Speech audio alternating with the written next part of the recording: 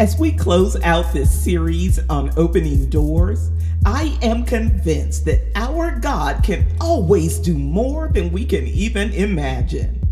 We may be great at meeting people, influencing and prospering in our own right, but God is greater and has greater for us. Let's agree in prayer today that the Word of God is true.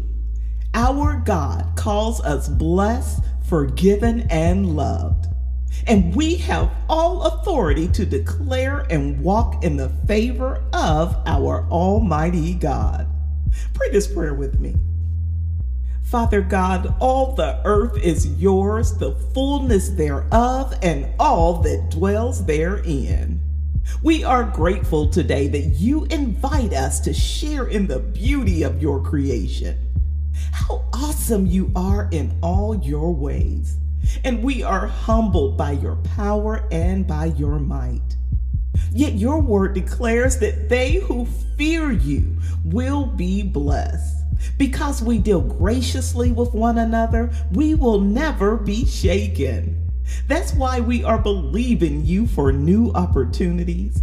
We are believing that you, O Lord, shall enlarge our territory.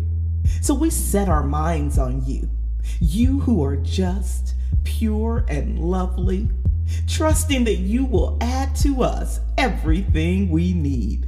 And for this, oh God, we give you praise. It's in the matchless name of Jesus that we pray. Amen. I believe the time is now. If you have never trusted God for anything that you could not already see or do in your own strength, the time is now. I trust the promise that our God is able to make all grace abound towards us, grace and favor that will knock us off our feet. Thank you so much for praying with me through this series. If it encouraged you in any way, I would love to know. Until we are together again, I pray that you choose joy.